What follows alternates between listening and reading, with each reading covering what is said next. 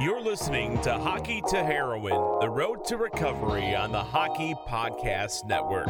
New episodes Wednesdays and Saturdays. Follow Hockey to Heroin on Twitter. That's at hockey2heroin for updates, and subscribe wherever you get your podcasts from.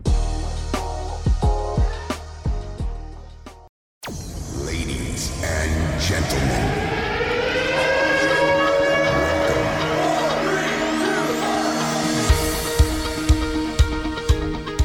it's majestic and resolute, where you pursue your dreams with hard work, dedication, sacrifice, discipline, and passion.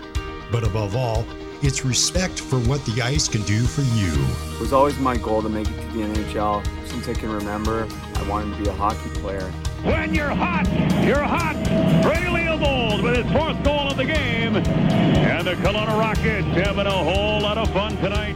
But the ice and all its majesty can hit you back when you least expect it. An injury, my first year pro at 21 years old, led me down a dark path to Oxycontin. Shortly after that, I found myself addicted to heroin and not playing hockey. Demons hide in every corner. They can take everything away from you. Everything you worked so hard to achieve. And before you know it, the demons own you.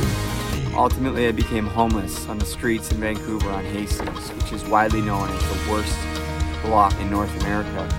Brady Leopold was on the edge of realizing his dream of playing in the NHL. Then he lost it all to drug addiction. I was hiding a dark secret. These are real stories about pain, loss, and genuine people. The sad truth of it all, success comes with a price. Wanted to die. Many times I was in the psych ward, tried to commit suicide. Welcome to the Hockey to Heroin Road to Recovery podcast with your host, Brady Leopold.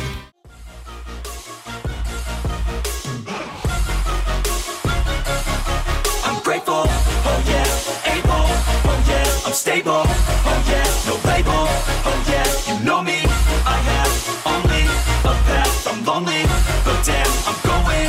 I don't want no fake love, I want the real stuff. Everybody listen up, cause I'll only say it once. I'm gonna show you all the path. If you want it bad, I'm gonna show you where it's at. Yeah, how you can get it back. Oh, welcome back to another edition of Hockey to Heroin, the road to recovery. This is episode number 54. You know this is Brady Leopold coming at you guys live from Utterson, Ontario. I get teary-eyed just thinking about how grateful I am listening to that song, living in Muskoka, battling, overcoming all the shit that I've had to deal with. Not only me, but my family as well, including my dad. So I just want to give a shout out to my dad. Thank you, Dad, again for joining me on episode 50 and 51 and for all the shit that I put you through. Wow. I don't know. I don't know how you did it, Dad, but thank you so much, guys. And thank you so much, whether you're watching live on Facebook or possibly even live on YouTube.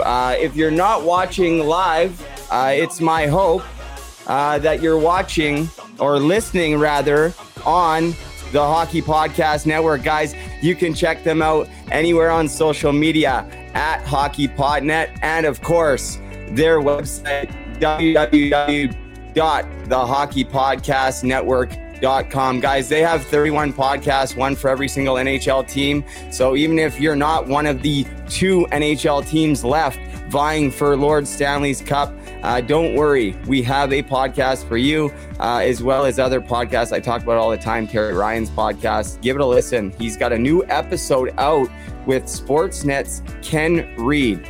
They're very good friends, guys. Give it a listen. It's a great episode. And he's also coming out with a new book. I'm waiting for the copy of the first book. He's just sent it to me the other day. So thanks, Terry. Looking forward to reading that, guys. Make sure you check them out at HockeyPodNet. Guys, other than that, I don't really have too much else to say in the intro, other than you know that this episode is proudly brought to you by Team Issued Limited. Team Issued is connecting all walks of life. Team Issued does this by recreating that special feeling of being part of something bigger, a community for all striving towards the same goal. Guys, go to their website, check it out, teamissued.ca. Use promo code TOEDRAG15 to get 15% off your total purchase. You can check me out right now. I got a red Team Issued snapback hat on, the purple active Team Issued wear shirt. I got everything Team Issued, guys. There's one of their snapbacks. I was also just able to order my stepdaughter from, a past relationship. I'm not going to get into it. Her name is Lily, but we love her dearly. And she was up here actually spending time with Taylor, which was so nice. You know what I mean? It's from a past relationship that I was in, but kids are involved. And Lily, love you lots, and Dalton, her brother. But Lily was able to get her Team Issued package in the mail today. So that was great. And thank you to Taylor for bringing Lily out just this past weekend when I was up in Ottawa playing hockey. I wasn't even here, and Taylor brought her here. So Taylor, thank you so much. I know Lily had such a great time with her friend Tristan. How can you not when we live in such a beautiful place like Muskoka? But guys, make sure you check out teamissued.ca and promo code TOEDRAG15 to get 15% off your total purchase. Okay, guys, I think without further ado, we could just do it. We can get right in to episode 54. Yeah, count them, 54. Let's do it.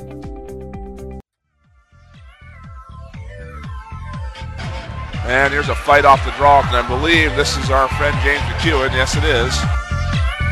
We get a fight inside Rocket territory. James Mcewan. We've got another fight here, and it's James Mcewan. Now fight, it's going to be Mcewan. Right away after the puck drops, we're going to have a fight. James Mcewan. And now another fight here. Mcewan's going to go at it here.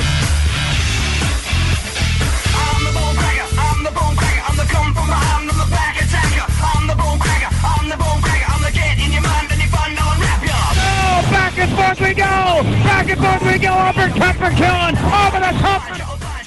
Mcewan now right! One over the top! Now some left! Oh! Look at him go! Look at Mcewan's feed! Look at his feed hunt! Oh, amazing!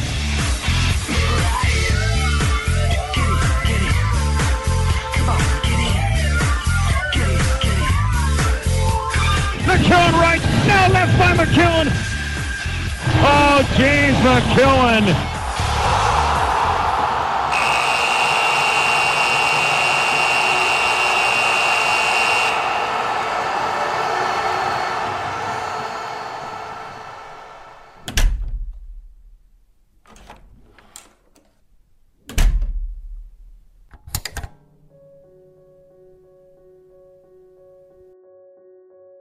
His role, he's like, I can't stay here unless I fight.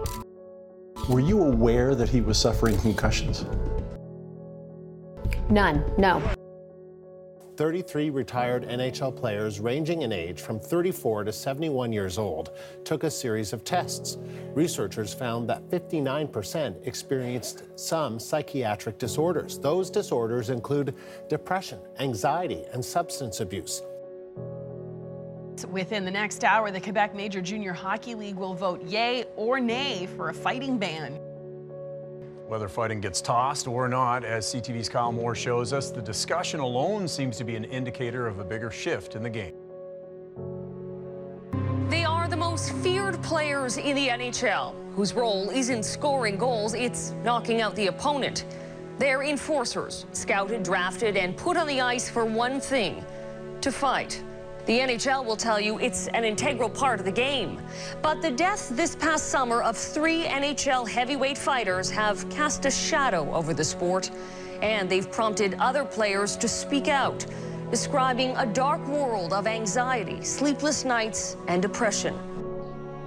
Yeah, it's a rush. It's a rush for everyone in that experience, and it creates an adrenaline, a high for the fighters. It's quite the experience when you have 10,000 people are or more, screaming and cheering, and all that energy is being directed towards, these two people who could be squared off at center ice.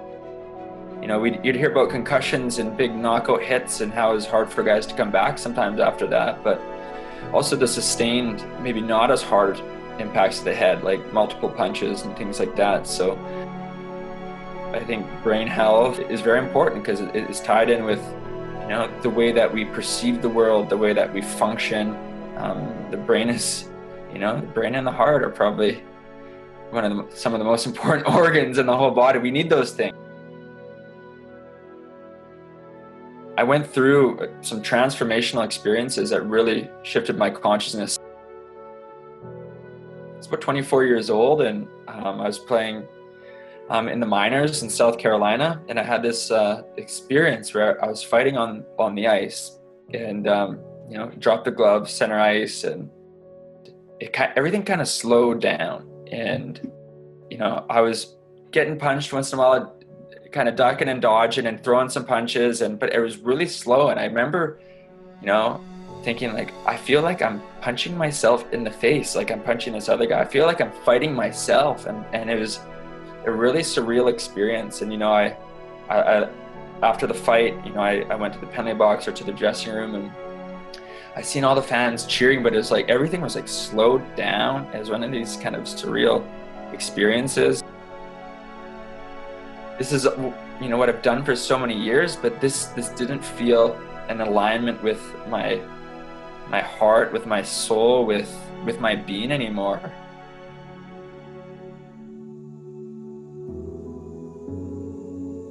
The whole thing with concussions is like, what we know now. What we know now is to be a concussion, and what we knew then is different. This is kind of a topic that is tough because I want to be a part of the hockey world, and like this will piss owners off. You got to be pissing owners off in the CHL with this class action lawsuit. Well, Leo, this is a pretty loaded question. It's an important topic, very important topic. Yep. I've had a lot of support from NHL alumni around this lawsuit. Let me tell you, it was not easy to do because I knew it would ruffle feathers. So the question I had to ask myself, first off, the reason why I'm doing it, why I decided to go forth was, two reasons. One was to bring change in the game. And then also the other one was to protect players and families who are going through this now, because CTE and the effects from it are not found usually until now. Hockey, and now you're going to junior hockey here. Like, do you worrealize how many times you put your head at risk? For what? What did you get back? I want to know. Like, was it worth it?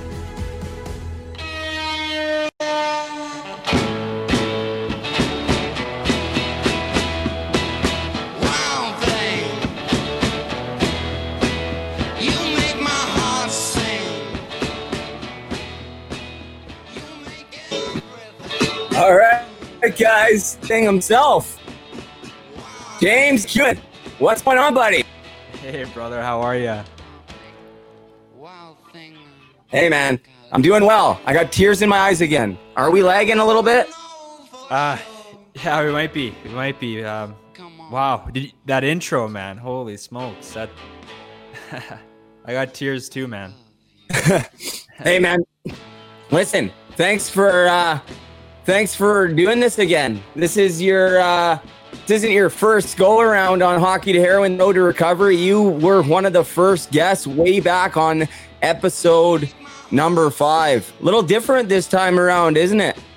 Wow, Leo, like you've it's been incredible to see the evolution in your podcast and in such a short time. Like you've crushed 50 podcasts since I've been on, and to see all the technology and everything, how you have it set up here, it's man, it's incredible. Really, really happy for you, and I'm inspired to hear your story. And when you reached out and contacted me again to want to do another podcast, I was thrilled, man. I love what you're doing. I love you have such a gift for asking questions and talking and getting stories out of so many incredible people. You've had a lineup of so many great guests. I've tuned into a bunch of your podcasts, and you know what? It's such a gift to be able to bring a diversity of people, share with different messages and different stories that can have an effect on all the listeners. So thank you again so much for having me on your show. It's an honor. Oh man, you're welcome anytime. And before we get into the nitty gritty, we might as well talk a little bit of hockey. I thought this was a pretty cool moment. What do you think of this moment?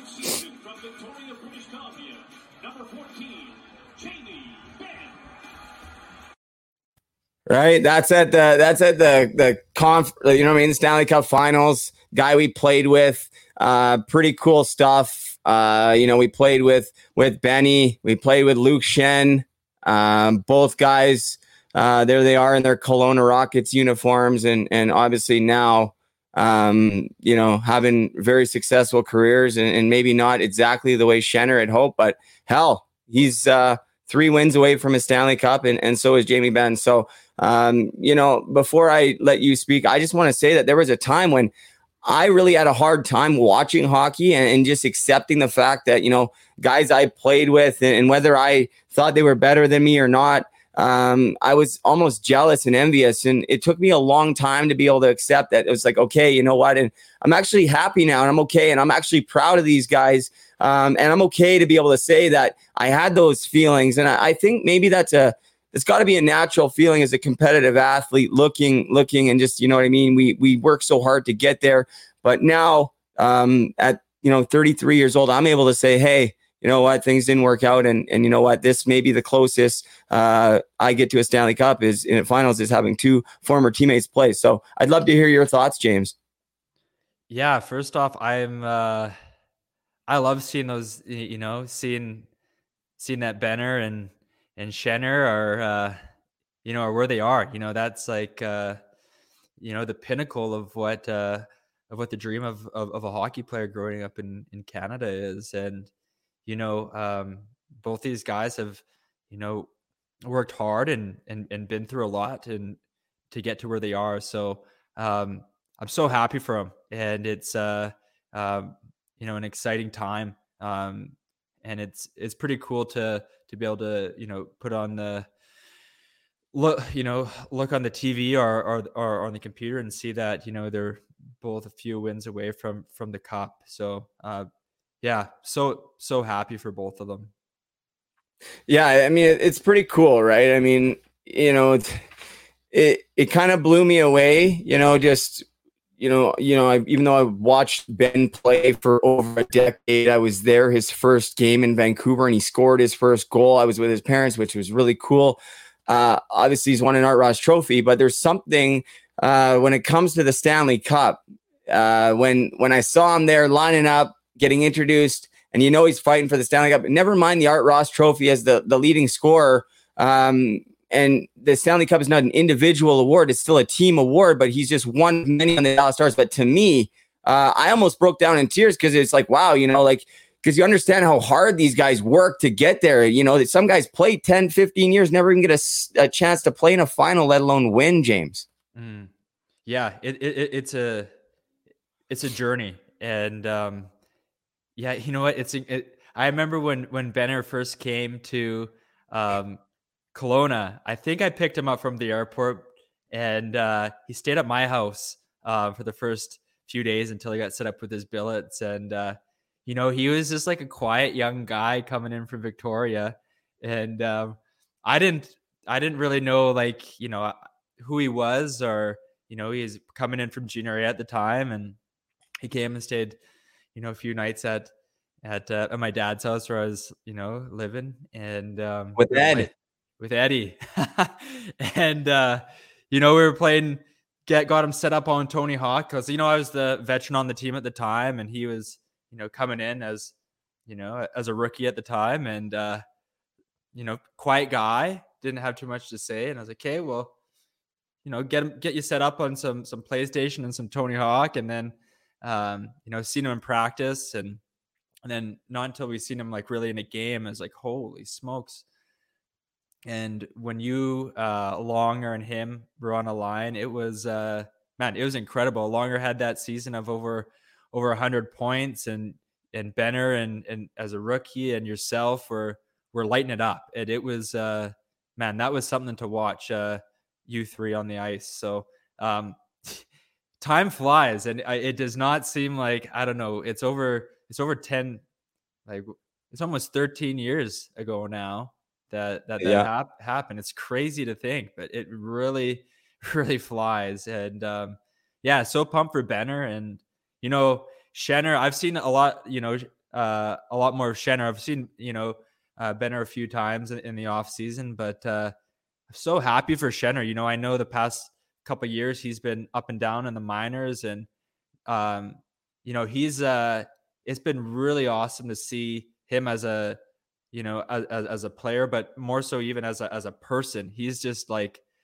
a great guy. Like he would he would come and train in the gym where I'd be training and training my players out of in Kelowna, and just brought such a humble guy, and such a such a caring guy. And so it's great to see him there, both of them. And so I'm I'm so happy for both of them. And I could go on for a long time about it, but both great guys, and just really wish them both the best. It's really cool to see your former teammates there, because where it's like there is a part of us that is there too, where it's like, even though it was 13 years ago, we all sweat and we bled together. We put our part of our souls and our hearts, connected at that time, and it's there's that love and that brotherhood there that never dies. So it's amazing to see we're there. It's kind of fitting now that we sit here. I was just thinking about this, and I was saying how, like, we, living through these guys, whether one of them lives, that'd be the closest. Well, do you remember like when our 20-year-old year, Schenner played for Team Canada and won the gold, and we went as a team to pick him up from the airport. Mm-hmm. And that to me was like the closest I ever came to winning a World Junior gold. And then Ben went the next year and won. Though we weren't on the team, I was still talking to him quite a bit and was pretty close to them. So it was like I kind of almost won it twice.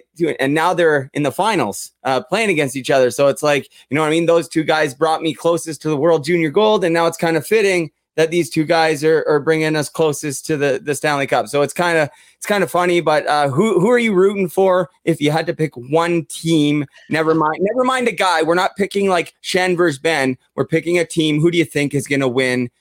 In your opinion, never mind on who you hope for. I'd bet your best hockey judgment, who's going to win, James?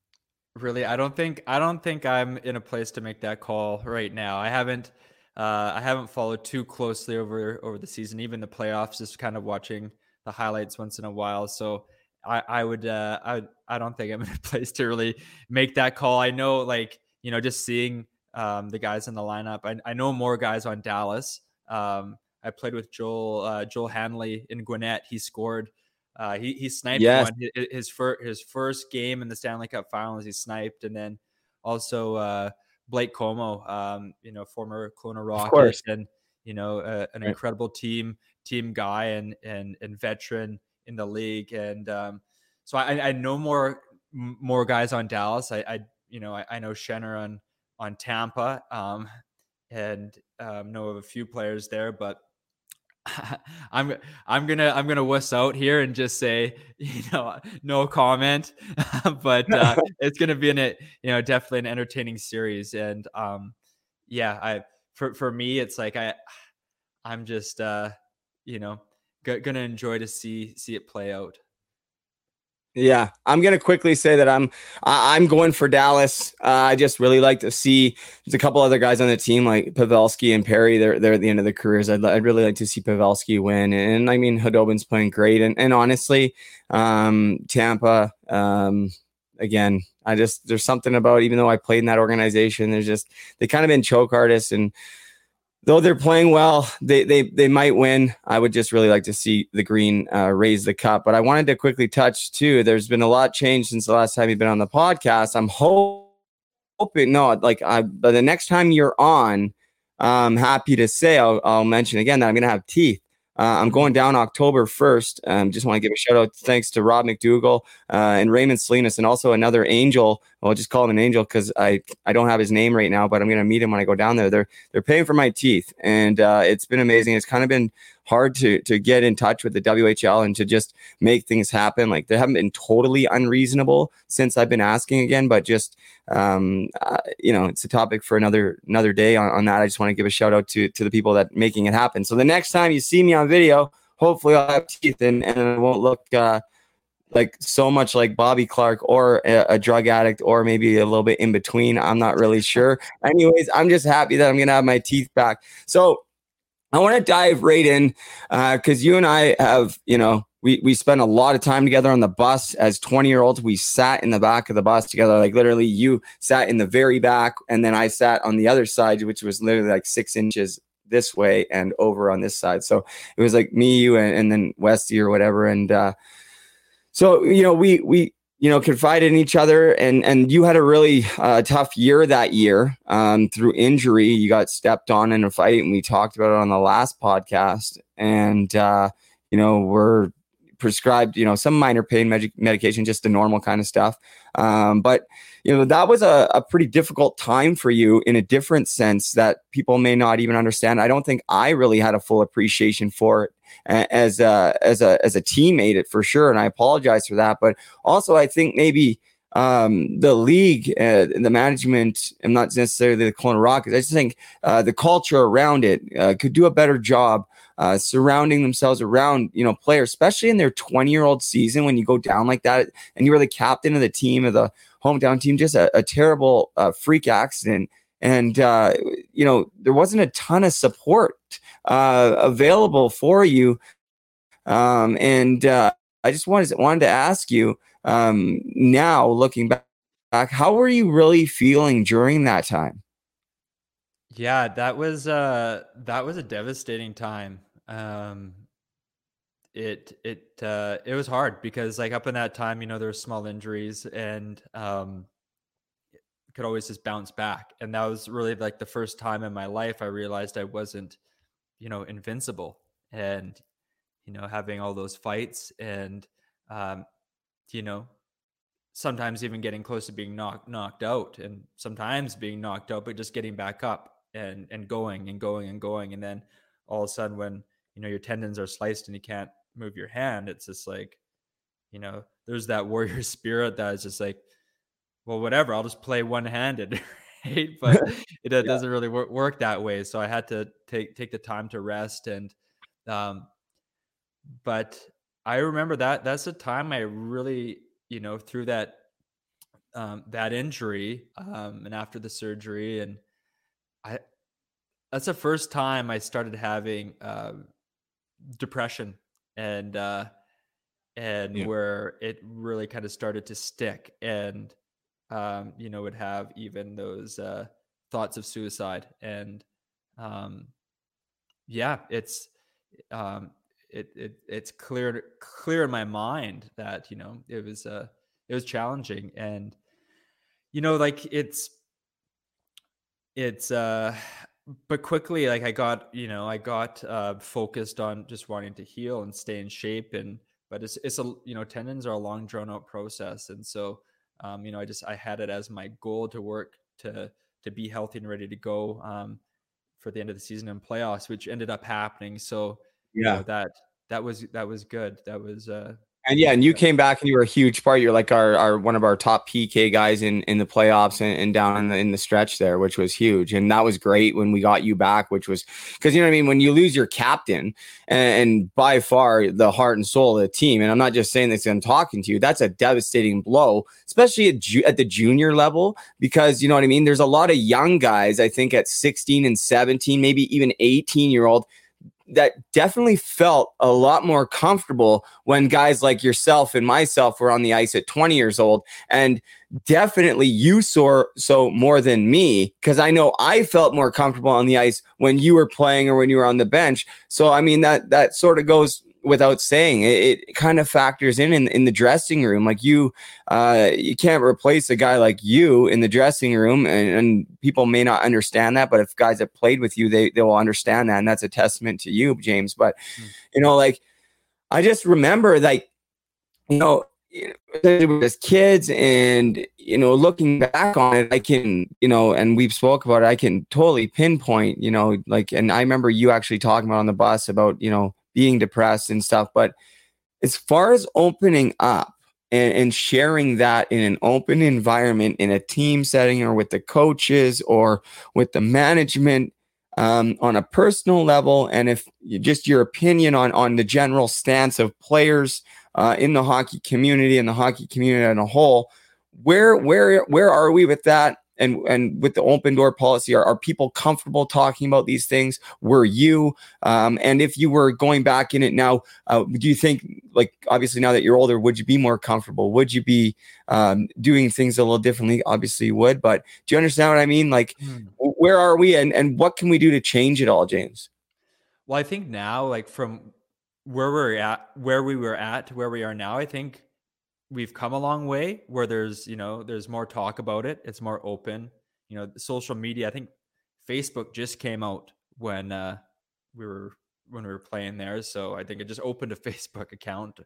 But with the information that comes on social media, all the information that's more widely available, where it's not now, mental health is more of a regular talk. Before, it wasn't really. And you know, with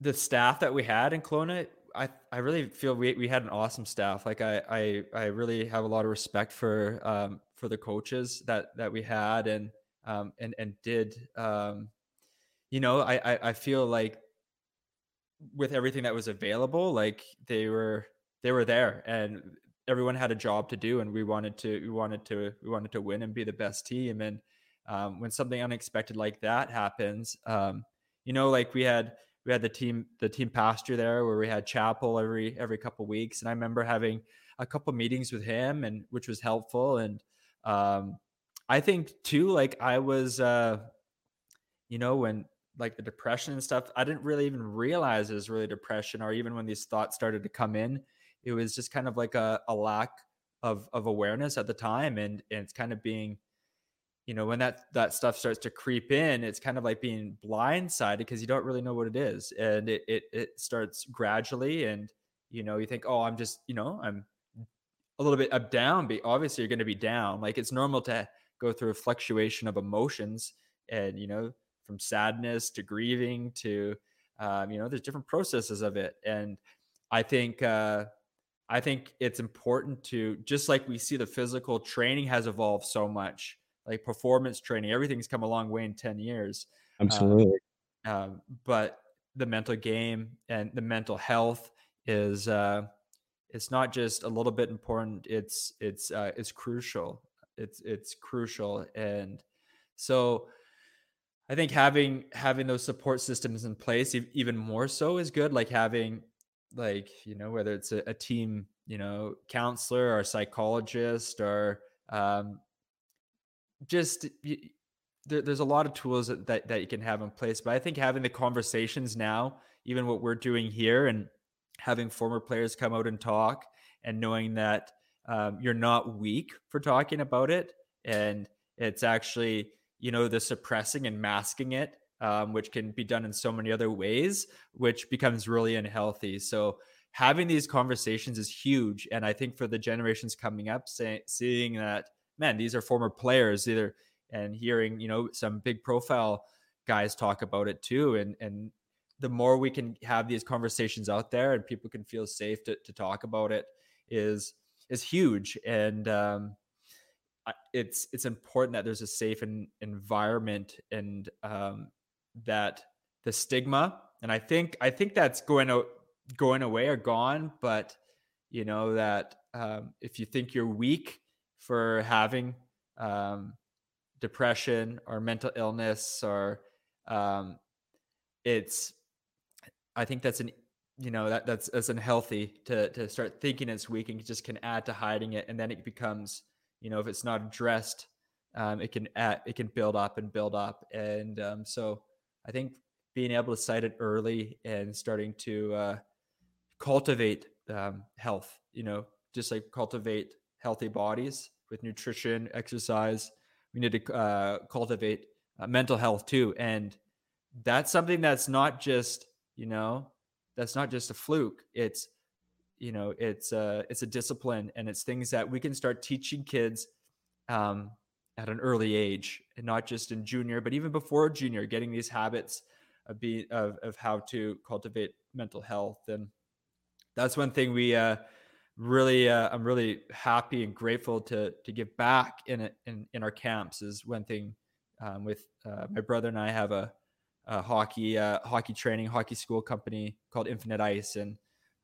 we do on ice training, mentoring, and then also in our camps we teach a lot about mental health and teach players the skills to cultivate mind, body, spiritual health.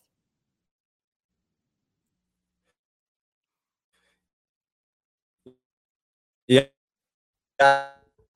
And we spoke about that, and you were this summer, even with rate, and I think they would have been even more given the circumstances. You had to limit the numbers, but I think, James, listen, like, thank you. I'm not going to the camps myself. I'm not benefiting, but I want to thank you for future generations, just for the hockey community, because I too plan on doing the similar things, because the on ice piece is one small, I mean, yeah, it's a big piece, but it's just one piece. And then, okay, so we think off ice, and parents, okay, in the gym training, that's off ice. Okay, sure. That's one piece too. The mental side, if you do not have the mental side and the tools to deal with the pressures and the competitiveness and the ups and downs of defeat, whether it's personal or through team defeat, like, you're not gonna have a successful pro hockey career. And I think, and then when that doesn't happen for a lot of guys, because they don't have that, maybe the mental side, say for a guy like me, then everything else falls apart and their life falls apart because they have nothing else to fall back on. Or, like a guy like me, I really felt like my life was over. Hockey was gone and that was it. And I'm not alone on this. Like, it's guys that play for 15 years. I talk about it all the time. Guys that play NHL for 15 years, when they retire, they still struggle with finding meaning, purpose, and things with mental health and suicide, addiction. And I mean, James, I don't think we'll ever be able to stop these things, because even outside of hockey, mental illness and addiction and all these things are very real and very prevalent. But I think hockey and sport are supposed to be the things to keep us away from these things. You know what I mean? To help as a tool to cope with addiction or cope with mental illness. And so when the pressures start to creep into these things that are supposed to be relieving for these kids and stuff, I mean, man, it can be overwhelming. And I know, I want you to jump in here, but I know for me, and I spoke about this with several guys and girls that play hockey, we often, I know I did, stuff my feelings down and kind of minimize the way that I'm feeling based on what you said earlier, the warrior mentality. I can't feel like this. I'm a hockey player. I'm a warrior. Like, yeah, sure, my head's ringing and I got a concussion, but I can't say anything. I'm a hockey player. I'm a warrior. You know what I mean? It's dangerous, James. Yeah, and I think it's a shift in consciousness that we're needing to see, because as soon as we start bringing competition, like high competition, then it starts to change. And then we start bringing money into it, starts to change, because then it becomes like, you know what, if I speak up about and show weakness, then maybe I'll go lower in the draft, or I'll get a little bit less in my contract. There's this great article that came out. It was a goalie, I forget his name, in the NHL, and he came out talking about his bipolar disorder. Was it Robin Leonard? Because Robin Leonard from the Vegas Golden Knights, sorry to cut you off, but the newest documentary, NHL in the Bubble, which is great. I suggest anybody watching. Quick shout out to Mark Stone, who was wearing a team issued hat in the Bubble in the documentary, which is pretty cool. Big moment for, I think, Jesse Paradise, right? And for another former Kelowna Rocket teammate, you know what I mean? Mark Stone, NHL All-Star. And he wasn't the only one, which was cool, wearing team issue. But in that same documentary, Robin Leonard, he spoke about dealing with that. And since then, he's followed not only me, but the Puck Sport Foundation, which was really cool. So I'll quickly let you jump back in there, but I think it was Robin Leonard. James, go ahead. Well, I think it takes a lot of courage, and I'm inspired by these guys, in the NHL who are coming out and speaking about this too. Even at the goalie that I seen that talked about his disorder in the NHL, the interviewer asked and said, would you recommend other players come out and talk about this? And he said, no. And he said, because he did get a lot of negative feedback, and then if you're looking to renew your contract, or it does have an effect, or it could have an effect. So I get that. It can be challenging to come out, but I think, having this shift in culture where everybody's involved, being able to, what we're seeing is a shift from, call it the unhealthy masculine, the macho masculine, where you don't show your feelings, you don't show, if you're hurt, you don't show it, you hide it, keep on going. And first off, I'm not against, battling through adversity, pushing through pain, but there's a time and a balance. There's a time. It's not just numbing your emotions completely. That's where, that's like the onsets of addiction, where it's like numbing the emotions, numbing the trauma, numbing the hurt with alcohol or drugs, or, whatever it is, to escape. And so when we numb all these feelings, especially, men talking about feelings, like here, you and I are, talking about feelings on a hockey podcast. And I think that's great, because when we really look at, like, what are feelings, when we go beyond that, feelings are communication from the soul.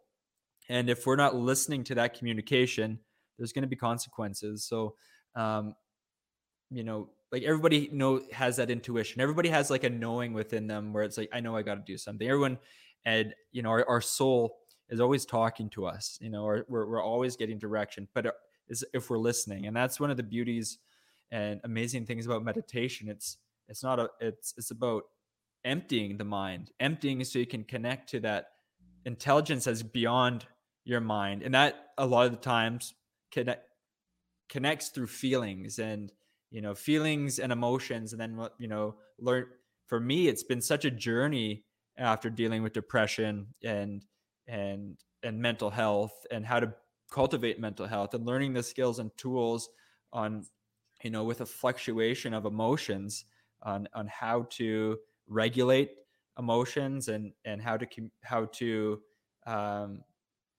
maneuver them, and not let emotions, and maybe now between emotions and feelings, I'm talking about two kind of different things, but not letting the emotion control you, but learning how to harness that, because emotion is very powerful, but it can also, emotion is something that can, if it's used in a negative way, can also destroy a lot of things as well too. So cultivating that skill has been one of my journeys.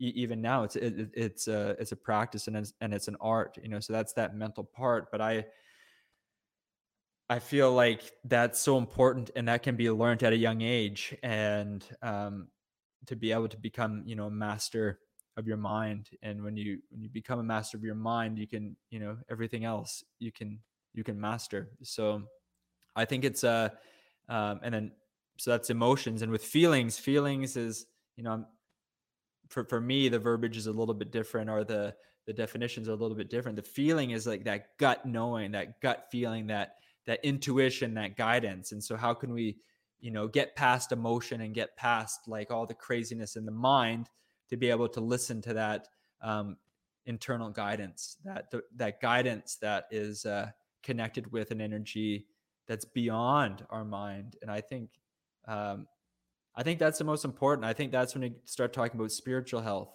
and I'm not talking about religion. There's nothing wrong with religion, and whatever religion someone chooses is okay, and if it's working. But I'm talking about spiritual, something universal that anyone can connect to, and that's about an energy and a force and a power that's greater than themselves. And that's what saved me. That's what saved my life, and that's what continues to cultivate a good life. And so I think that's number one. And the more we can bring that, and they're all connected, those three things, mind, body, spirit, are crucial for health.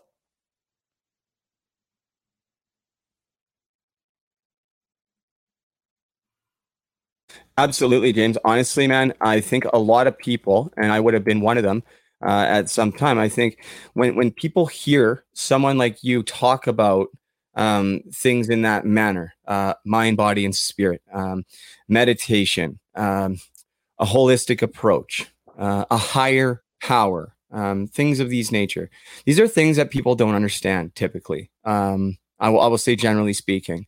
And my personal experience through life, when not only myself, but mostly when other people don't understand a situation, is it brings an onset of fear and judgment. So I think, a lot of people might listen to you talk, or like a guy like Riley Cote talk, and say, okay, well, that guy sounds out of it or whatever. But it's like, now that I'm older, like, and I'm not thinking most people think this, but like when I hear you talk, I like zone in and I listen. I'm like, okay, this guy's like got it. Like he's, you know what I mean? Like he actually has something, because he's taking seriously a consciousness, like taking your life back and taking your consciousness back and looking around and going, okay, like we're here, and there's something more to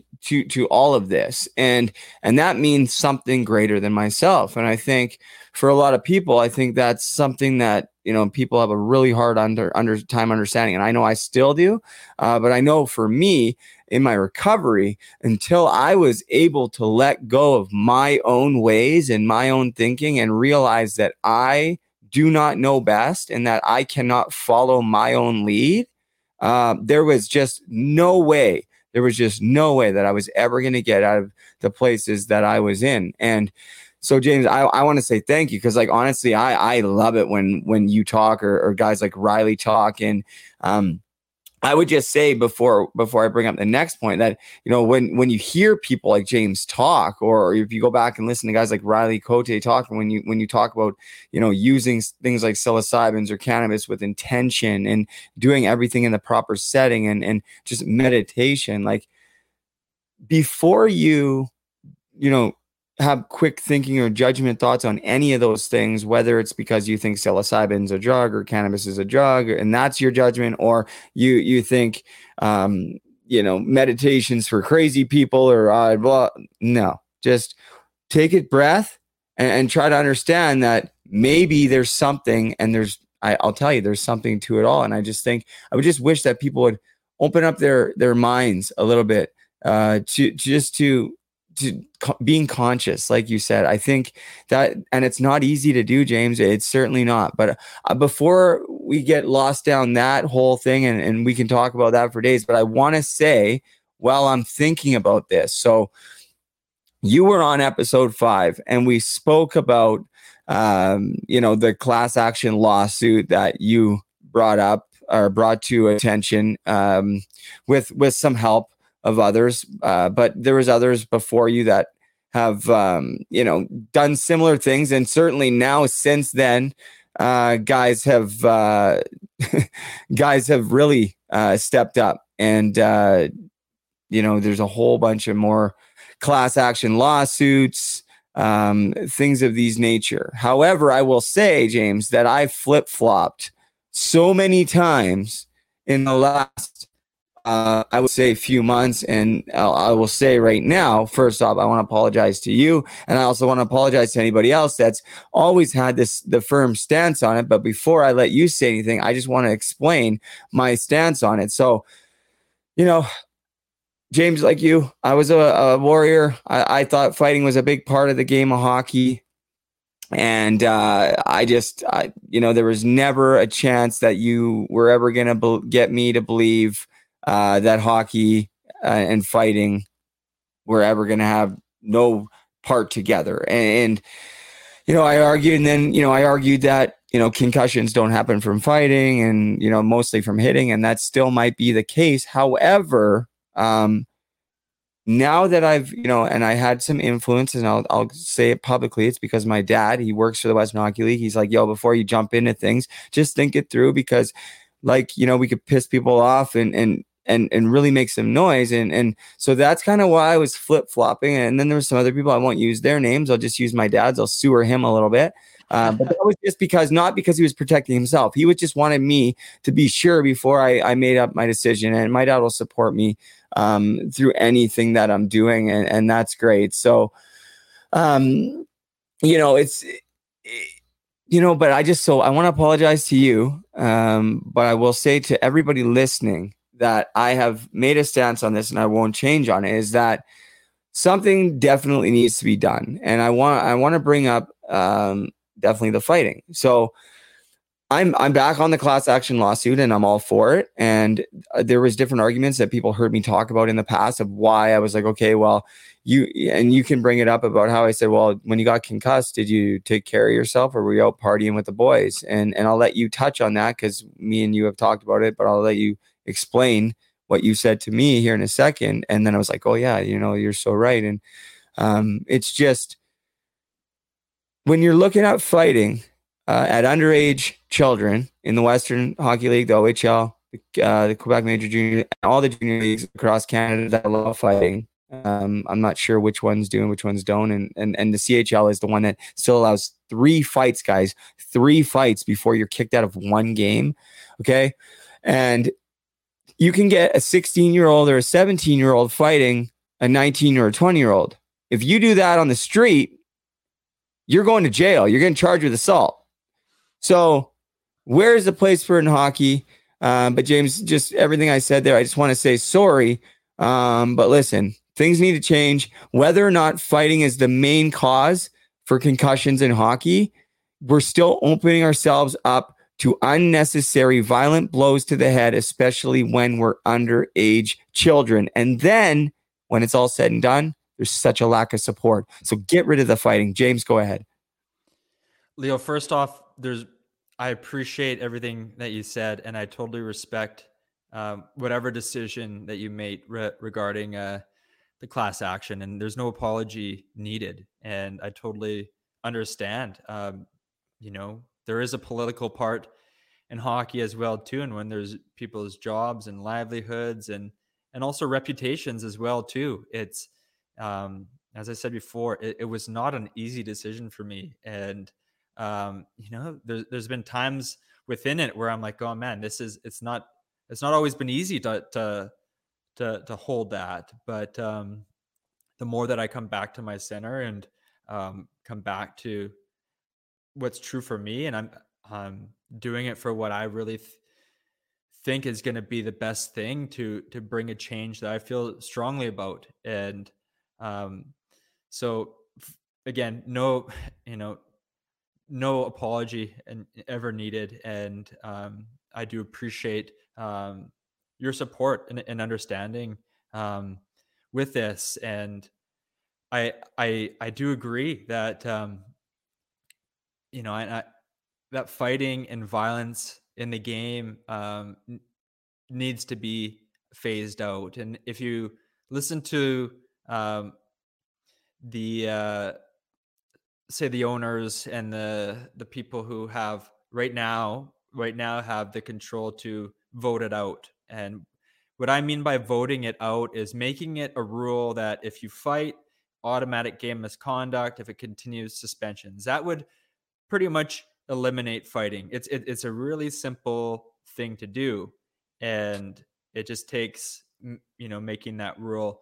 Really similarly, how when we were coming up, they really got cracked down on boarding and hitting from behind, even to the sense in minor hockey where the stop signs are at the back of the jersey, because they're seeing that guys are getting paralyzed and there's concussions. And now the awareness of even what punches to the head are doing is a lot more available now. And guys that that lost their lives, like the three that happened in the summer, like Ripon, Bugard, and Belak, that all had CTE, and all the other guys too. And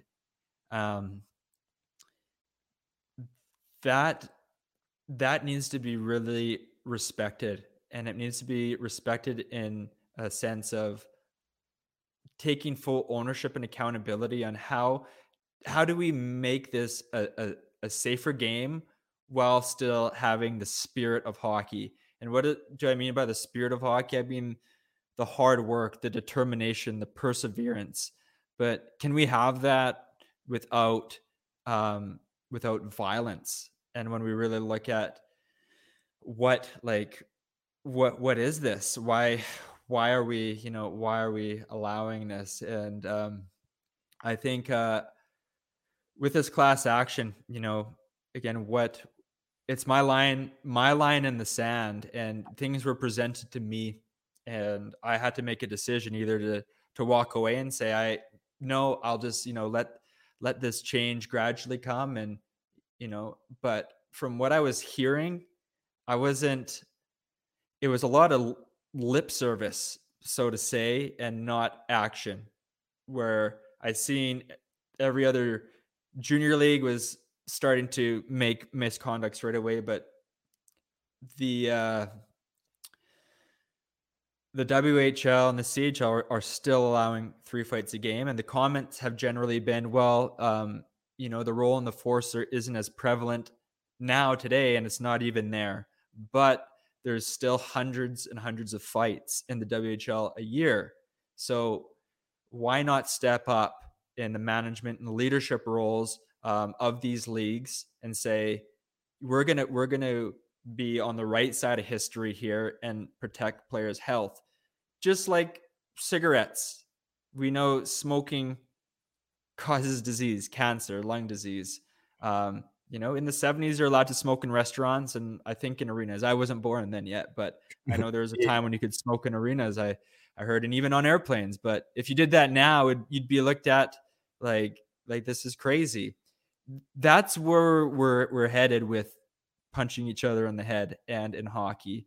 So it's been embedded in our culture, and the lawsuit isn't here to point blame and saying to the owners that, hey, this is all your guys' fault, or it's not. But it's a line in the sand to the whole culture to say, guys, let's make a stand together and make a change. And you know what, that's with the information and everything that was brought to me, that was the best thing that I thought that I could do. And I knew that there was going to be ramifications. And yeah, that's not, if you're putting a lawsuit together or heading a lawsuit with against a league that you played for, obviously the people on that league might not be too happy, but it's not personal. And even though how do you really separate personal? I don't have hate towards them. I have compassion for the game. I have compassion for others who have suffered, and it's my way of doing what I can do to make a change while I'm on this planet. And I know what I've been through, and I with the depression, with the mental health, with also like the physical part of the injuries that are tied in with concussions, and having the education now on what that actually is. And so really, if my hope and my prayer is that this will make it a better game for the future generations and lead to positive change, and specifically eliminating violence from the game as best as we can. And I think we have a moral responsibility as the owners in the league, as former players who have gone through it.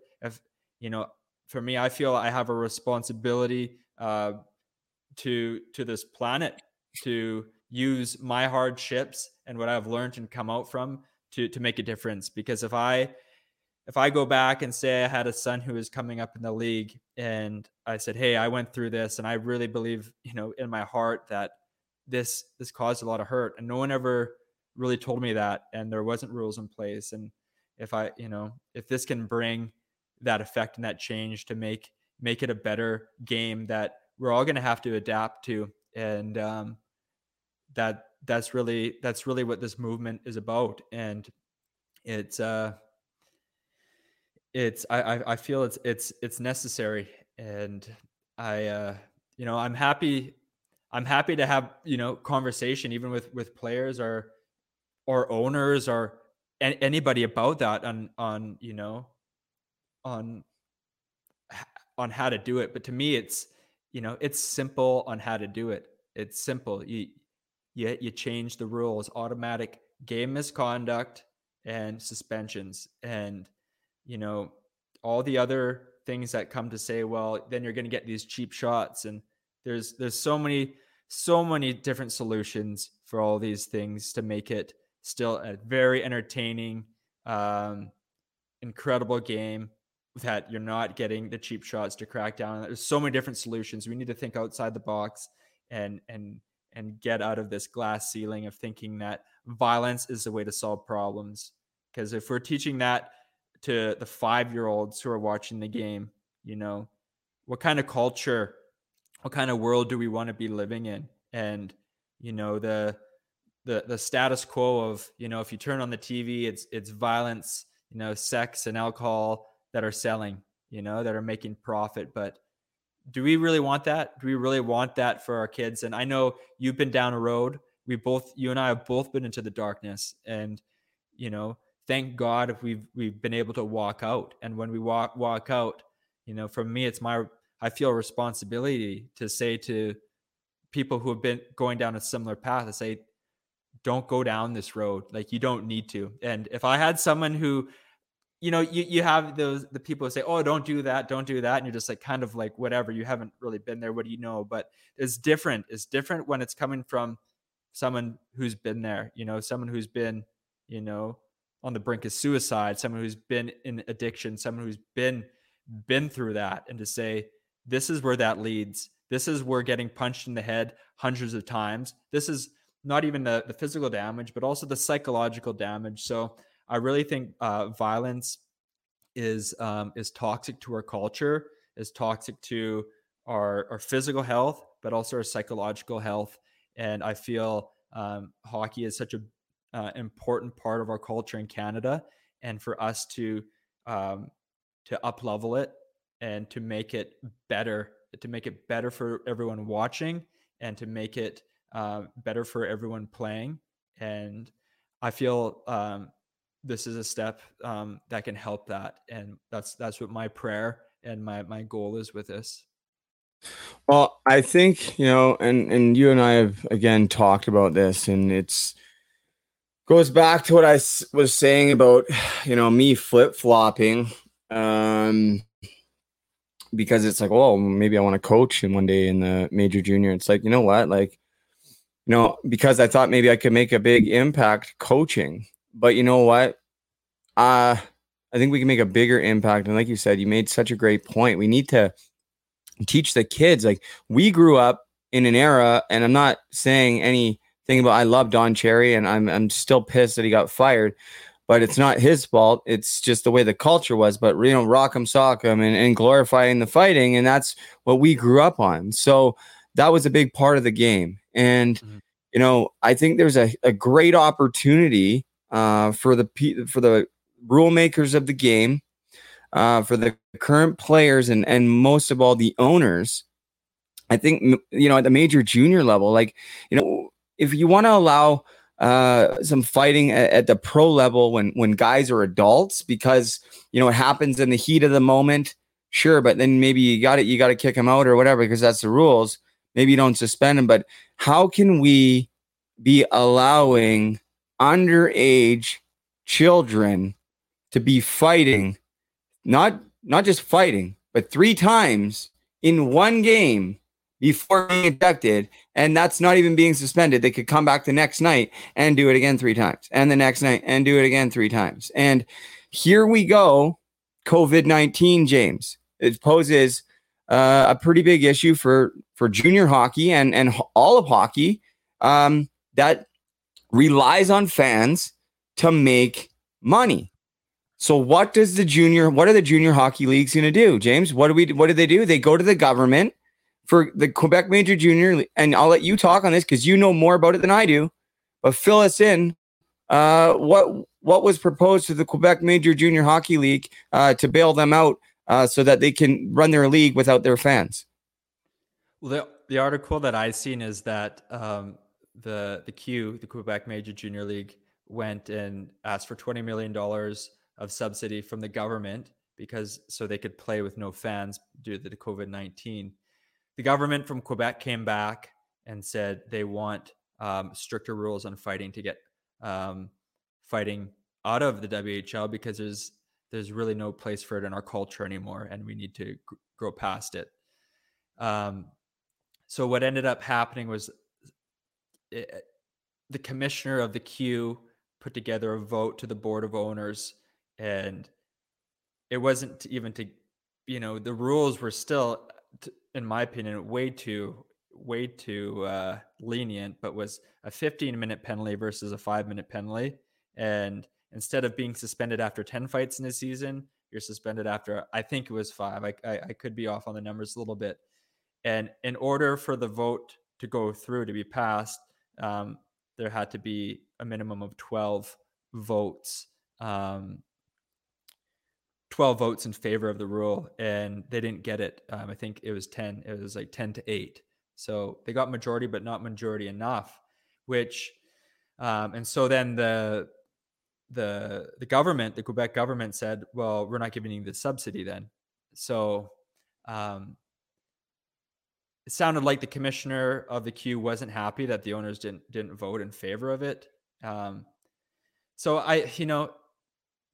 it's interesting, the political side, but it's still, it's still a little baffling that that you're holding this strong onto fighting. And I don't know if it's important to go into the reasons why, or assuming why, but the point is that, the people that are making the rules are not all on the same page. And so I'm happy to see that the government is holding strong against that, and I hope we see the same in the O and the Dub. And I hope that eventually these leagues will step up and take accountability, and not by we're not, and I'm not here saying this is your fault, or but I mean taking accountability of saying, look, we're gonna take some responsibility here and make this a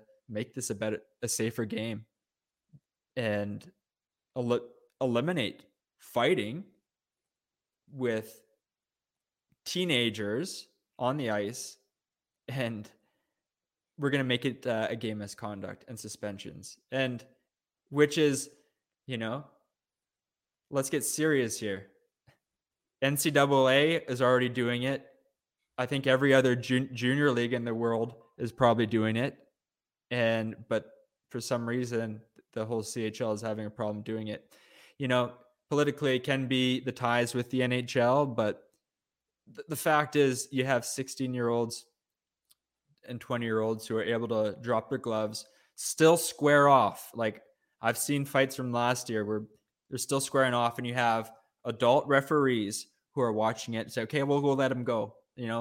Like, what's the protocol? Let's go let him. They'll only get punched in the face 10 times before we jump in. Or let's just wait. Okay, I think that's a concussion. Let's jump in now. Like, the gloves are off. Grab the player, break up the fight. Like, we need to get past it. We need to. It's time. It's time for a change. And we don't need to see any more brains with CTE. It's crazy. And I'll pull up the picture quick. I just put it up. So this just came out this is just off. I literally just pulled this off while you were talking. This is on the Hockey News website. Just came out 9 hours ago by a friend of mine, Ken Campbell, senior writer from the Hockey News. So there's actually a video, guys, there. So when you're done watching episode 54 of Hockey to Heroin, Road to Recovery, featuring obviously my good friend James Mcewan and I, head over there, check it out. I also, guys, posted it in the comments. Right there is the article, guys, that James is talking about, or at least one of them. That's the one from Ken Campbell. So, I agree, James. Like, this is something needs to change. Like, here are the owners, the rule makers in one of the greatest junior hockey leagues in the world, which is attached to the greatest hockey league in the world, junior hockey league in the world, the Canadian Hockey League. But we have the Quebec Major Junior League looking for a government bailout because they're worried they're not going to be able to make, pay the bills. And the government says, no problem, but this is what we want you to do. We want you to enforce some rules based upon fighting because, listen, it's 2020. Here we are with clear, significant research that concussions have a severe effect on our mental health and long-term effects that we don't even know. And definitely fighting at the ages of 15 to 20 when we're in brain development with repeated head trauma that's actually encouraged. How are they not jumping on that? Never mind because they need the money, but because they want to look out for the players' best interest and future generations' best interest. No other sport has fighting except for professional fighting. That's it. Yeah. Okay. So do we rely on fighting to provide all the entertainment in hockey? Absolutely not. Absolutely not. Hockey is at such a pinnacle with skill and speed right now. And that, again, is another reason for concussions, but repeated head trauma for children, bare knuckle fighting. Like, when I think about it now at 33 years old, James, and I used to fight a lot just like you, man, not quite as much as you, but lots. My head still hurts, man. I was just playing hockey this past weekend. I just took a little thing, and it doesn't take much for my head to even and the depression and stuff. Like, James, like, what can we do, man? And why do you think, maybe we don't even need to ask, why do you think they didn't jump on that money? But, like, what's it going to take, man? There's a power in persistency. And, I heard one of your videos and what you're doing with puck support and how you said, you're not going to stop. You're not going to stop. And I believe that, good will prevail. And this isn't about making anybody an enemy, and even though there's a lawsuit, I don't look at them as an opponent, but I look at us as a culture. We're in it together, and it's going to happen. it's going to happen. And whether it's from the lawsuit, from these podcasts, from protests, from people speaking up, eventually it's going to happen. But we got to be persistent and not give up, not lose our voices and our truth and get to and be distracted, but staying firm in our truth. And the truth may change with different information, but if you always come back and you're guided by that, and that's where I do my best is to make my decisions from there. And the times that I sway from there, it causes a lot of suffering, and it's not always easy. It's not always easy to stay and bring that forth. But what you're doing with the podcast, with the Puck Support Foundation, coming out and sharing these stories, and a new wave of thinking, a new consciousness is emerging. We're seeing the Black Lives Matters movement in the States, all over the world. We're seeing how unacceptable racism is. We're seeing how it's still been accepted and still been happening in lots of parts of the world. And, people are speaking up. People are bringing change. So it's happening in a lot of different realms, and we're living in such an intense time in the world with there's change at every end, but it's also a very potent time for change. And to know that we have the power to change. Leo, you've changed your life from being on the streets to almost being dead, to being addicted to drugs. And, we've seen a picture of Jamie Benn playing for the Stanley Cup Finals. You know what? Seeing you here with your banner behind you, all the guests that you've had from you, that's just as powerful. And maybe it's not all the lights and glamour, but I have so much respect for you, just like I have respect for Luke Shedd and Jamie Benn for all the work it took for them to get there. No one will know all the work it's taken for you to get there and continue to stay there. And same goes for myself. I know what it's took for me and continues to. And we got to understand that it's persistence and not to give up. And when you believe something's true in your heart and it's going to make the world a better place, it's going to protect lives. When we really look at it, what is it for? It's for protecting lives, and that will win. That will win, and it will come out on top. And persistence is my favorite word in the English dictionary, and the other word that I like is a word from the Bible, it's dikaiosine, which means righteousness. Before we wrap it up in the next 10, 15 minutes, I think there might be a few questions or comments. We have Rob Fred that says, "Hi, James. Keep up the good fight for all the CHL alumni out here today, fighting for our kids behind us, along with our alumni brothers struggling today. Chronic pain can ignite depression and anxiety. Not learning to control chronic pain can lead many of us down a dark path. Love you guys. # sick, not weak." Rob also says, "Transition is key to recovery. Once we retire, if we miss these two key components, then the hill battle." It looks like there's some more that I can't get to here, but Barry Shelley also says, "I know it's hard as a fan to say this, and I know what goes on in the game, and there are times when something happens and a player has to defend themselves, but think we have come a long way since the 70s when fighting was in just about every game." Jim, do you want to touch on that? Sorry, we cut out a little bit.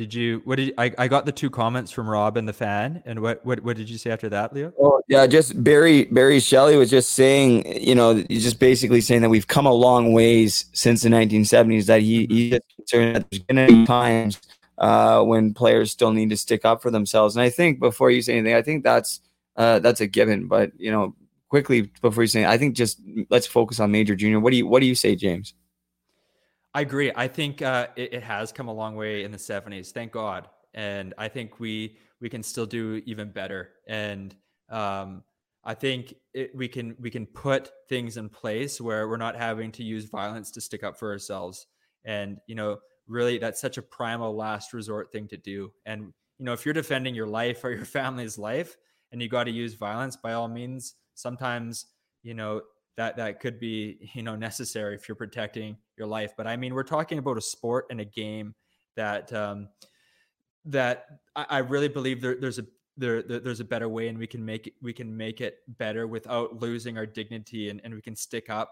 We can have whether it's rules and a culture and a moral standard from the players, the referees, and the fans and the culture. And when we have that standard of consciousness and that moral standard, I think that is going to be the most powerful way to stick up for us as a culture, as players, and everybody involved. And I just wanted to shout out to Rob Frid. I've seen some of his stories on the internet, and a lot of respect for Robin and his journey. And I appreciate your comments and your support on here.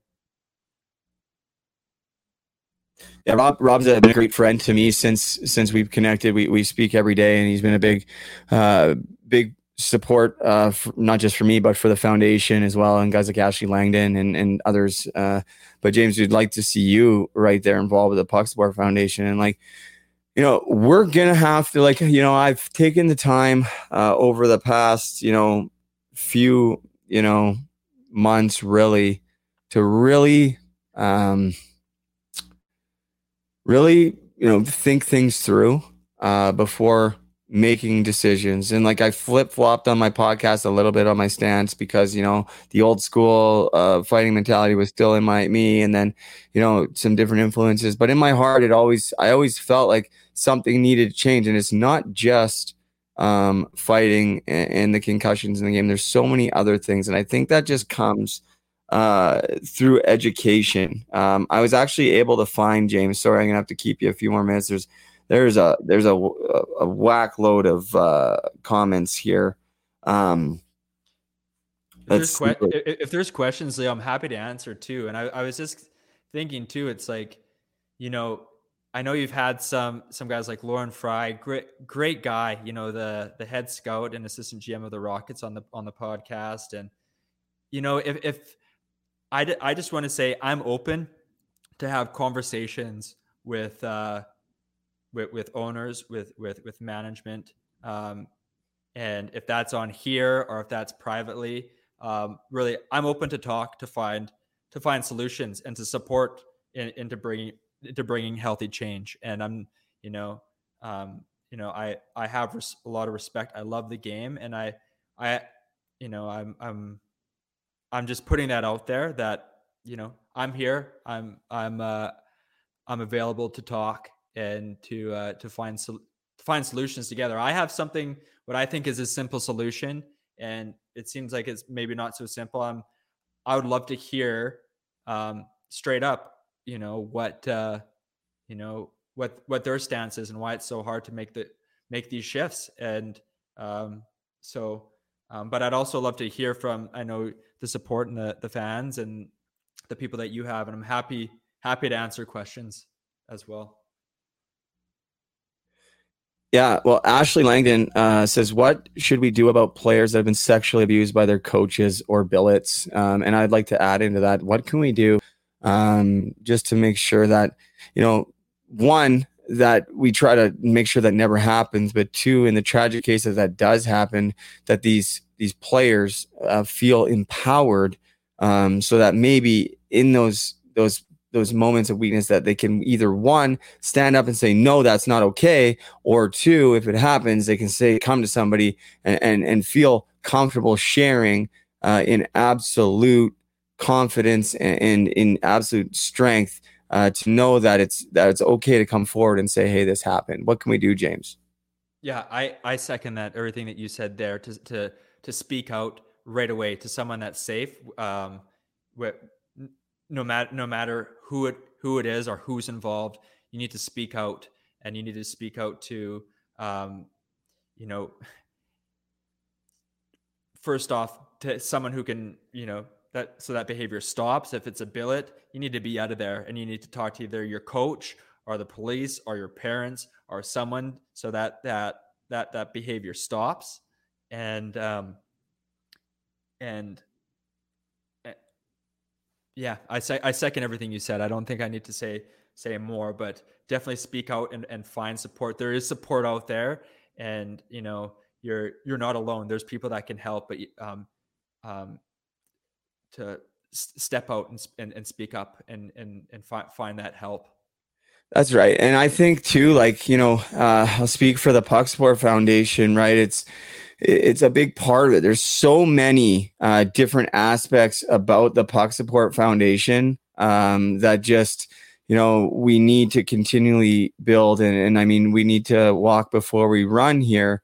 But I mean, listen, like, getting out in the communities and teaching these kids at a young age that, certain things should happen and certain things shouldn't happen. And when the things that shouldn't happen, to empower them and teach them to speak out. And I think, getting out there, I really envision the Puck Sport Foundation hitting the ground and being all across, not just Canada, but the States, North America. And that doesn't just mean me all across. I mean, like, building teams so that the Puck Sport Foundation is literally everywhere. It's almost like a franchise, but not a for-profit franchise. It's like everywhere that hockey is, because everywhere that hockey is, that's where people are there. And everywhere people are, problems are, mental health, addiction, different things. And we identify as hockey players. And I really just think that we can do a better job, just bringing that conversation, James. And I think,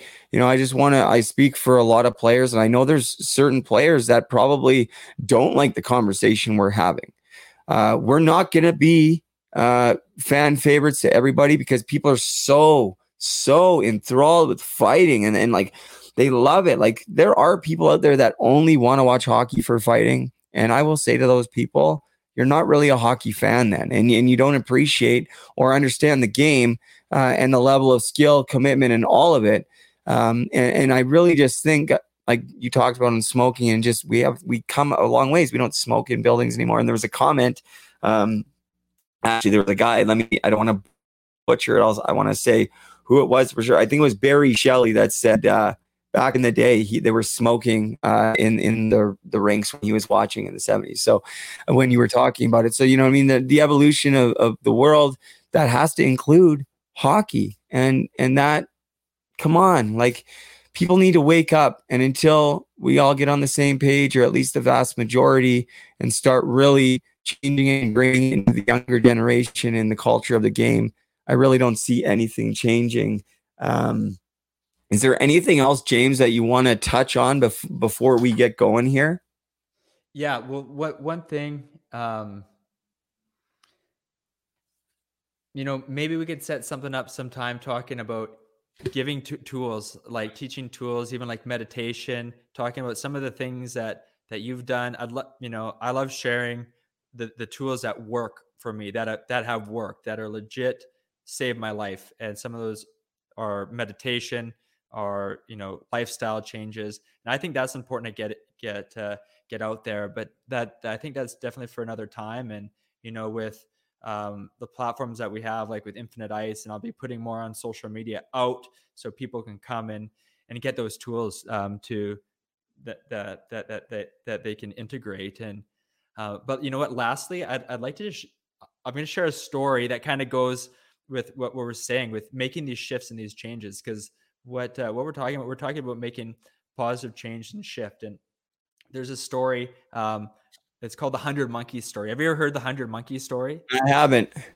Okay, so there is these monkeys that lived, like thousands, like 30,000 plus or something, monkeys, and they lived on these islands off off of Japan. It was like the coast of Japan, and there's islands. There's half a dozen or so islands or more that they weren't connected, but they were near each other, and there are all these monkeys that lived on these islands, and these islands were actually, they're infected with radiation because they're nuclear bomb testing sites so that the US used for years. And so these monkeys were getting sick when they're eating the fruit from the trees because it had radiation poisoning. And so they were losing their hair and they're dying early. So what these scientists did is they took one monkey or a few monkeys, and they taught these monkeys how to wash their fruit. And so the monkeys that washed their fruit actually washed some of the radiation away. So they were healthier. They didn't lose their hair as much, and they were living longer, like noticeably longer than these other monkeys. So they took these 10 monkeys, they put them back on the island, and some of these other monkeys seen these monkeys washing their fruit, and they started teaching the other monkeys how to wash their fruit. And the monkeys that were learning to wash their fruit were living longer, they were healthier. All the others were still dying and losing their hair and being affected by the radiation. So there's say 10, 30,000 monkeys that were, still in getting affected and sick. The 10 turned into 20 to 30 to 40 to 50, but all the rest were still sick on all the islands. In the 50s, 60s, 70s, 80s, 90s, then all of a sudden, boom, 100 monkeys. There's something like about the 100 monkey. There's a certain, a small percent. But there was this tipping point, and the tipping point happened after the 100th monkey learned how to wash the fruit. Then all of a sudden, every monkey on that island, but not only that island, but every island that had the monkeys on it, they all started to wash their fruit. They all started, whether they're taught or not, they just started doing it. And so what that shows is the power of collective consciousness, the power of when a small group starts getting together and making these positive shifts. When we start, washing our fruit, start living a different way and taking these different actions. And it can seem like, how are we going to teach 30,000 monkeys who are, not even connected? But there's a power in collective consciousness in unseen forces. And that when we take these actions and make these steps, change will happen. So if we relate that to the hockey world and even the world in general, don't give up. Don't give up and keep being the example, what Gandhi said, being the change you want to see in your life and making a stand for good and taking that action. And more people start to gather. And when more people start to gather in that collective consciousness, just like in a game, that momentum builds and that energy builds. And it's just like you step into that arena, you step into that dressing room, and you feel the electricity. You feel that, and you're just encapsulated by it. And you might not even ever met these people or seen these players play before, but just like, holy smokes, what is this? You feel it. Well, we have that power. We have that power when we create that collective consciousness of a movement. And, you're a part of it, Leo. You're part of bringing a change in consciousness by having these conversations. So, the players that are stepping up and telling their stories and bringing positive change, from the fans who are sharing their voice and being supportive in it, from the coaches, from the owners, from the players, from the parents who are part of this change. There's a wave of consciousness right now that is hitting the planet, and every culture is being affected by it.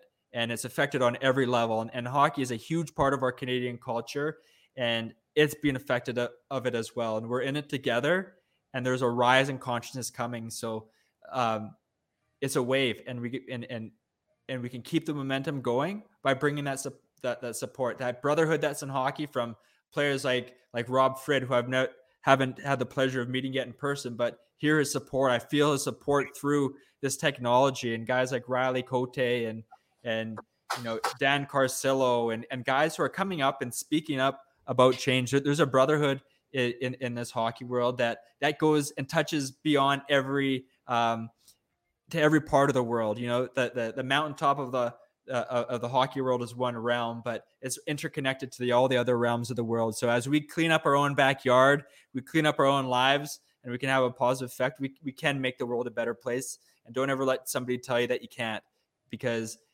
you're a living example of transformation. You continue to be every podcast that you do. And there's so many other people who have come out of depression, come out of mental health, come out of sexual abuse, and they've been persistent. They've been persistent in their healing. And if the same goes on a collective level, bringing change to social structures, change to cultures. We need to bind together as brothers and know that our voice and our actions do matter. And when we're aligned in love, when we're aligned in truth, there's nothing that we can't do. Well said, man. And it's always a great privilege whenever I get to talk to you. And I think everyone's really going to enjoy the episode. And I think, too, if anyone's enjoyed this one, go back and listen to episode number 5, because in the first episode that you were on, we talk much more about your hockey career, and people do like to hear about those stories about the fighting and about your breaking into junior hockey. You told some really cool stories in episode 5 about having to fight some of the guys. And that, again, is part of the culture that we're trying to change. And so that guys don't have to deal with those stresses and anxiety. There's already enough pressure and stress that we don't need the stress and pressures of fighting and getting beat up and embarrassed in front of thousands of people. Is because that was the reality of our lives, and that was just a small part of it. And I'm not really sure what the answer is, but I'm glad that you and I are on the same team again through this, through making change, through the Puck Sport Foundation, James. But I think, we're both prepared, and we're very, aware that, not everyone is going to like what we're doing, but I hope everybody can understand that, we're doing this for the right reason. And before you jump in and say anything that you want to say bye or anything, but I've heard people say, there's guys like that get involved in class action lawsuits like this because they weren't good enough to make it to the NHL, or they never made it to the NHL. Well, damn right. That's why we're involved in this class action lawsuit, because we have no fucking support like the guys that played in the NHL. So we worked our whole lives to get there and weren't far off. But because we were this far off, we're left with no support, even though we have very much the same scars, because in many cases, guys play just as long in minor leagues. And if you're playing in North America, in the coast, or in these, it's in some cases a lot tougher and a lot more dangerous, and especially more fighting than the NHL, James. So I'm glad we're on the same team, man. Thank you so much for leading the charge. I think it was in jail when you launched the class action lawsuit. So thank you, man. I'm so proud and honored to call you a friend, and I'm glad that we've been able to reconnect and listen. Look forward to actually getting together again, which I know we will soon, for all the right reasons. Like, listen, guys, that's why I do everything. I know James. James is like one of the best guys I ever met. Best teammates, most pure, genuine, nicest guy. Even though he was one of the toughest, usually the case. The toughest are usually the nicest and most pure, biggest hearted guys. And that's certainly the case with you, James. So thanks again for doing this, man. Episode 54, James Mcewan, Wild Thing. Thanks so much, Leo. It's awesome to be on here. And man, so proud of you, man. And happy to see you doing these podcasts, and to see that smile on your face, and to be spreading a message that you believe in. And such an honor to be on this podcast with you today. And I'm looking forward to what the future holds. And like we talked about on the phone last night, the warrior spirit never dies. And I want, everybody to know that the warrior spirit is a beautiful thing. And now it instead of channeling the warrior spirit through violence, it's channeling the warrior spirit to make a stand, for love, to make a stand for health, to make a stand for peace. And I think in that is what enforcers, at heart have. But now we're finding a better way to move through that. And so again, Leo, your warrior spirit shines through in this, and it inspires the spirit within me, and with so many people. So thank you for what you're doing, and thank you for doing the work to stay healthy and being able to spread a message that inspires people. So it's an honor and a pleasure. Thank you so much for having me back on. And I look forward to our conversations more, how we can support your causes and support other people coming up as well too. So thanks so much, Leo. That's awesome. Hey, listen, before we go, where can, because listen, if anyone is in, Terrace next summer, I'm not sure what you're doing right now, but this is the link to your Facebook page. Guys, check it out, Infinite Ice, because he doesn't, you're on ice like is a huge thing, but he teaches meditation and all that good stuff that I talk about, the holistic side, the stuff that kids really need to be learning so that it's part of hockey, but it's just part of being a good person and filtering out into the real world. So James, thank you so much for all of that. We didn't talk about that again. We'll have to do that next time you're on, but guys, Infinite Ice, guys, check it out. Where can we find it, James? We have Facebook and Instagram, Infinite Ice Hockey, and we have a camp in Northern BC Terrace. We have a camp in Kamloops, and we're likely going to have a camp in Kelowna this year as well in the summer. There's also a couple winter camps that we're going to be having, one in Terrace this year, and we're going to be launching an in-season and off-season mentorship program that's about to roll out. So infiniteice.com and on Facebook, Infinite Ice Hockey.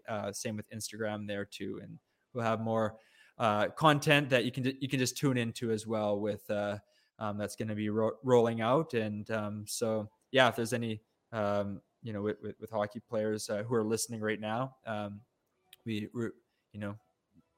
teach the on-ice skills development. We have it's not just myself. I have a team of people that I work with, and we teach top-notch skill development training, and then teaching the meditation, the nutrition, and bringing in the mentorship programs customized plans that are holistic to really support players on and off the ice long-term sustainably. So thanks for the shout out there, Leo. And you can also find me on my my Instagram, James J. Mcewan on Instagram, and same on Facebook as well too. And so, thanks again, Leo, for having me on, and I'm looking forward to staying connected with you, buddy.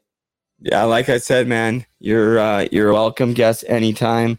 My chocolate lab's walking through, pulling cords down, pulling my stuff down. But buddy, thank you. Thanks so much.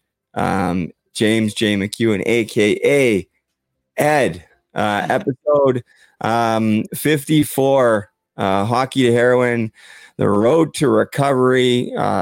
Big thanks to James Mcewan. Oh, I'll bring you back. James Mcewan. Thank you. Thank you. Guys, thank you so much for watching live. If you took it in, sorry for the crappy internet quality, guys. Working on that. Hopefully fiber optic gets up to Muskoka soon. But listen, before I go, there's a couple things that I need to just touch on that I didn't touch on in the intro, and things that I often talk about, guys. And it's I got to talk about the Puck Support Foundation a little bit. And guys, the Puck Support Foundation is not a joke. It's I don't know exactly what the answer is, guys, but something has to be done. Something absolutely has to be done, because too many people have lost their battle with mental health and addiction in the hockey community. Like guys like Matthew Lazinski, who of course is the reason why I started the Puck Support Foundation. And I talk about this all the time, guys, and I have it in my, it's not upside down, thank God, the plaque. You can't see it, but it's inscribed in memory of Matthew Lazinski. We need money. We need people to get involved. People reach out to me every single day, guys, looking for help and guidance, resources, and I do my best to provide them with like everything that I can. I talk to absolutely everybody as often as I can, but time is limited. I have young kids. I have kids that I'm trying to connect with again. Plus, my girlfriend Taylor's very, very pregnant. She's going to pop any day. The due date is October 24th. So I'm busy, but I still do my very best to connect with everybody. But there's other guys that are involved, like Ashley Langdon, Rob Frid, that are available too. I'm sure James Mcewan, like you heard him, he wants to be involved, and I'd love to get him involved with the holistic side and teaching meditation and that sort of stuff. We're going to do retreats up here in Muskoka, guys. I'm actually looking at renting a cottage or two right up here on the lake that I live on. So literally like 30 seconds from where I am right now, because these people don't come up here in the winter. It's their summer place. And I'm already looking at building like 3 outdoor rinks on the lake that I live on, coaching camps, doing definitely a 3-on-3 tournament. And part of that 3-on-3 tournament, guys, is going to be a para hockey, also known as sledge hockey back in the day. And we're really going to try to make it happen. Going to try to do it this year with COVID-19. It might be difficult, but everything, guys, it needs to happen. We need to raise awareness and money for the Puck Sport Foundation. And if you want to get involved, email us, team@pucksupport.com. Check out the website, www.pucksupport.com. There's not really much there. I build all the websites right now. Hopefully sounds like some people are getting involved to really take this thing to the next level, which is great. I'm so pumped. But I do want to remind everybody that the Puck Sport Foundation Gratitude Crusade is going on right now. Essentially, it's just being grateful, but it's just to raise money and awareness for the Puck Sport Foundation, because we're getting in the middle of getting incorporated. It costs money, lawyers, trademark fees. It just never seems to end. Marketing materials, website costs. I wish I had the money to fund it. I just don't. I put out my money already. I will continue to put out my money.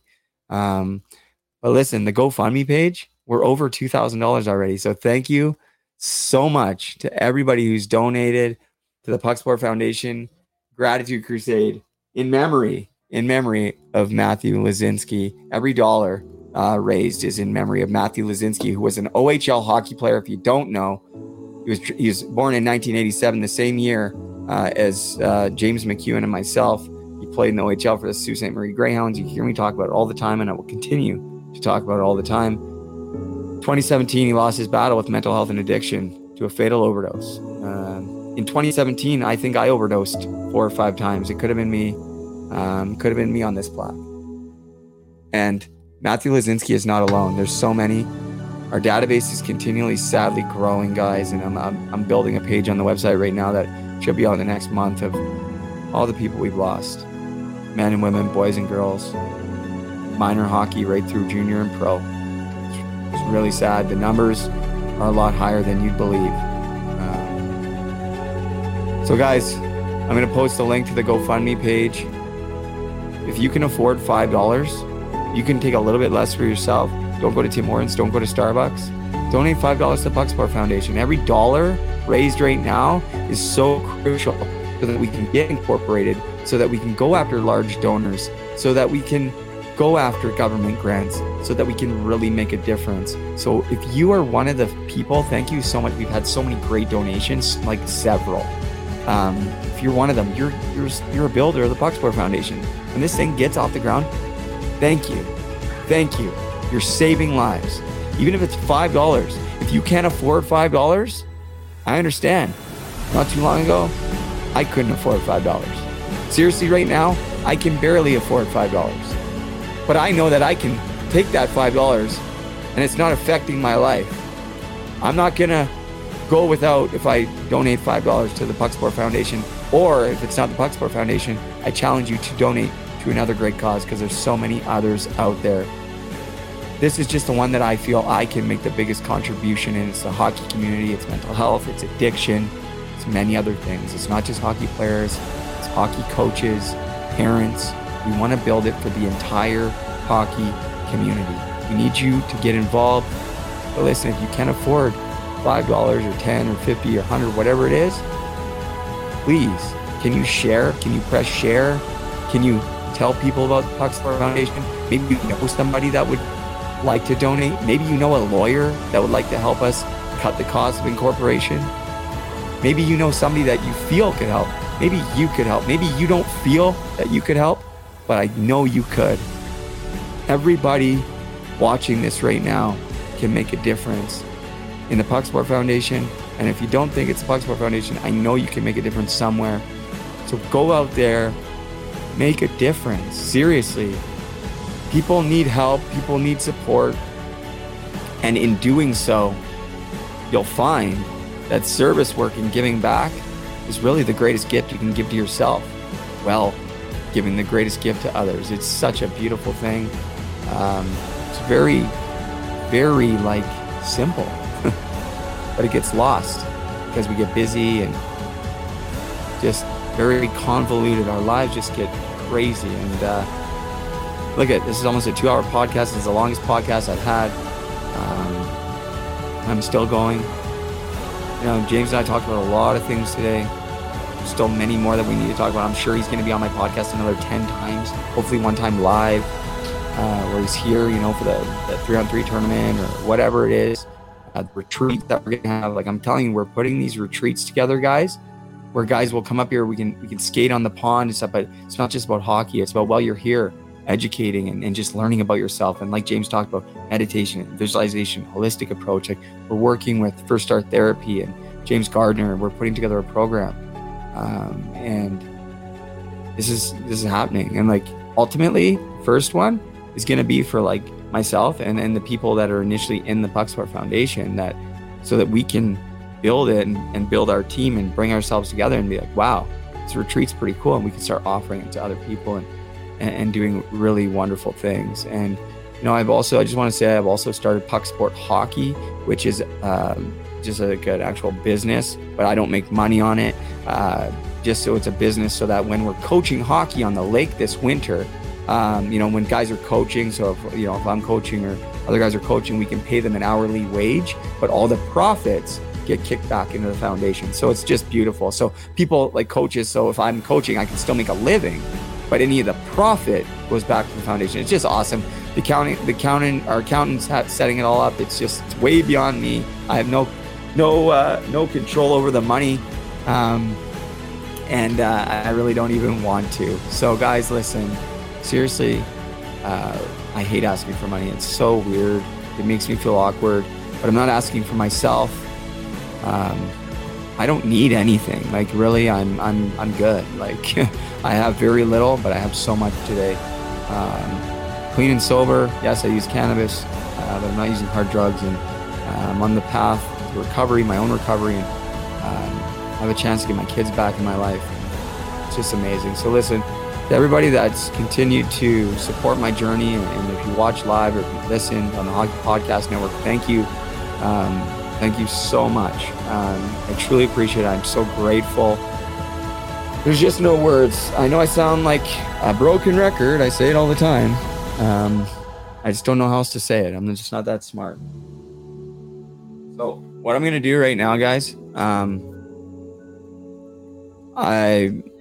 have a Patreon site. So this is a way for me, people have been unbelievable to me. People want to give to the Puck Sport Foundation, but then I'll get messages and they're like, that's great. We want to donate to the Puck Sport Foundation, but we want to give to you. So I get like, people want to send me money, and it just makes me feel really awkward and uncomfortable. And then I feel ungrateful that they don't want to take it. And it's just like, oh, I just don't like it. So I set up a Patreon site. Okay, guys. So if you go to patreon.com /hockey to heroin, you can go there, and it, gives you an opportunity, to support me if you'd like by, there's different tier systems, like a $5 a month subscription, 10, 20. And in doing so, it allows me to be able to give you guys something back. And the first thing that I got from my patrons is these, and I've already sent them off, signed pictures. So at least a signed picture To David Carlson and Brenna Leary and my auntie Lee Chrischuk. Your pictures have been signed and mailed. I have several.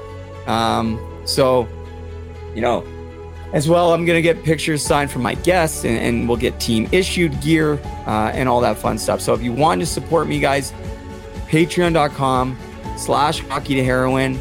That is how you can support me directly, and I promise I'll make it worth your while. Thank you. Thank you so much. Huge thanks to my good buddy, who I haven't seen in a long time. But man, it's like we haven't missed a beat.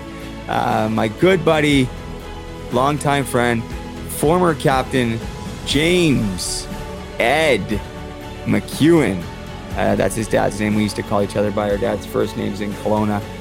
James, thank you for joining me on episode 54 of Hockey to Heroin, the road to recovery. Before I go, the last thing I want to say is I want to give a very special shout out to our friend Noah up in North Bay, guys. Dealing with a blood clot right now. I'm not 100% sure what the status is at this moment, but can we please give our thoughts and prayers to our buddy Noah up in North Bay, part of the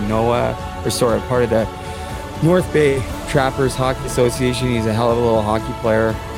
We want to send him our greatest thoughts and prayers, buddy. We're fighting with you, not only me, but the Pucksport Foundation and everybody at the Hockey to Heroin Road to Recovery family, guys. Hope you all had a great Wednesday.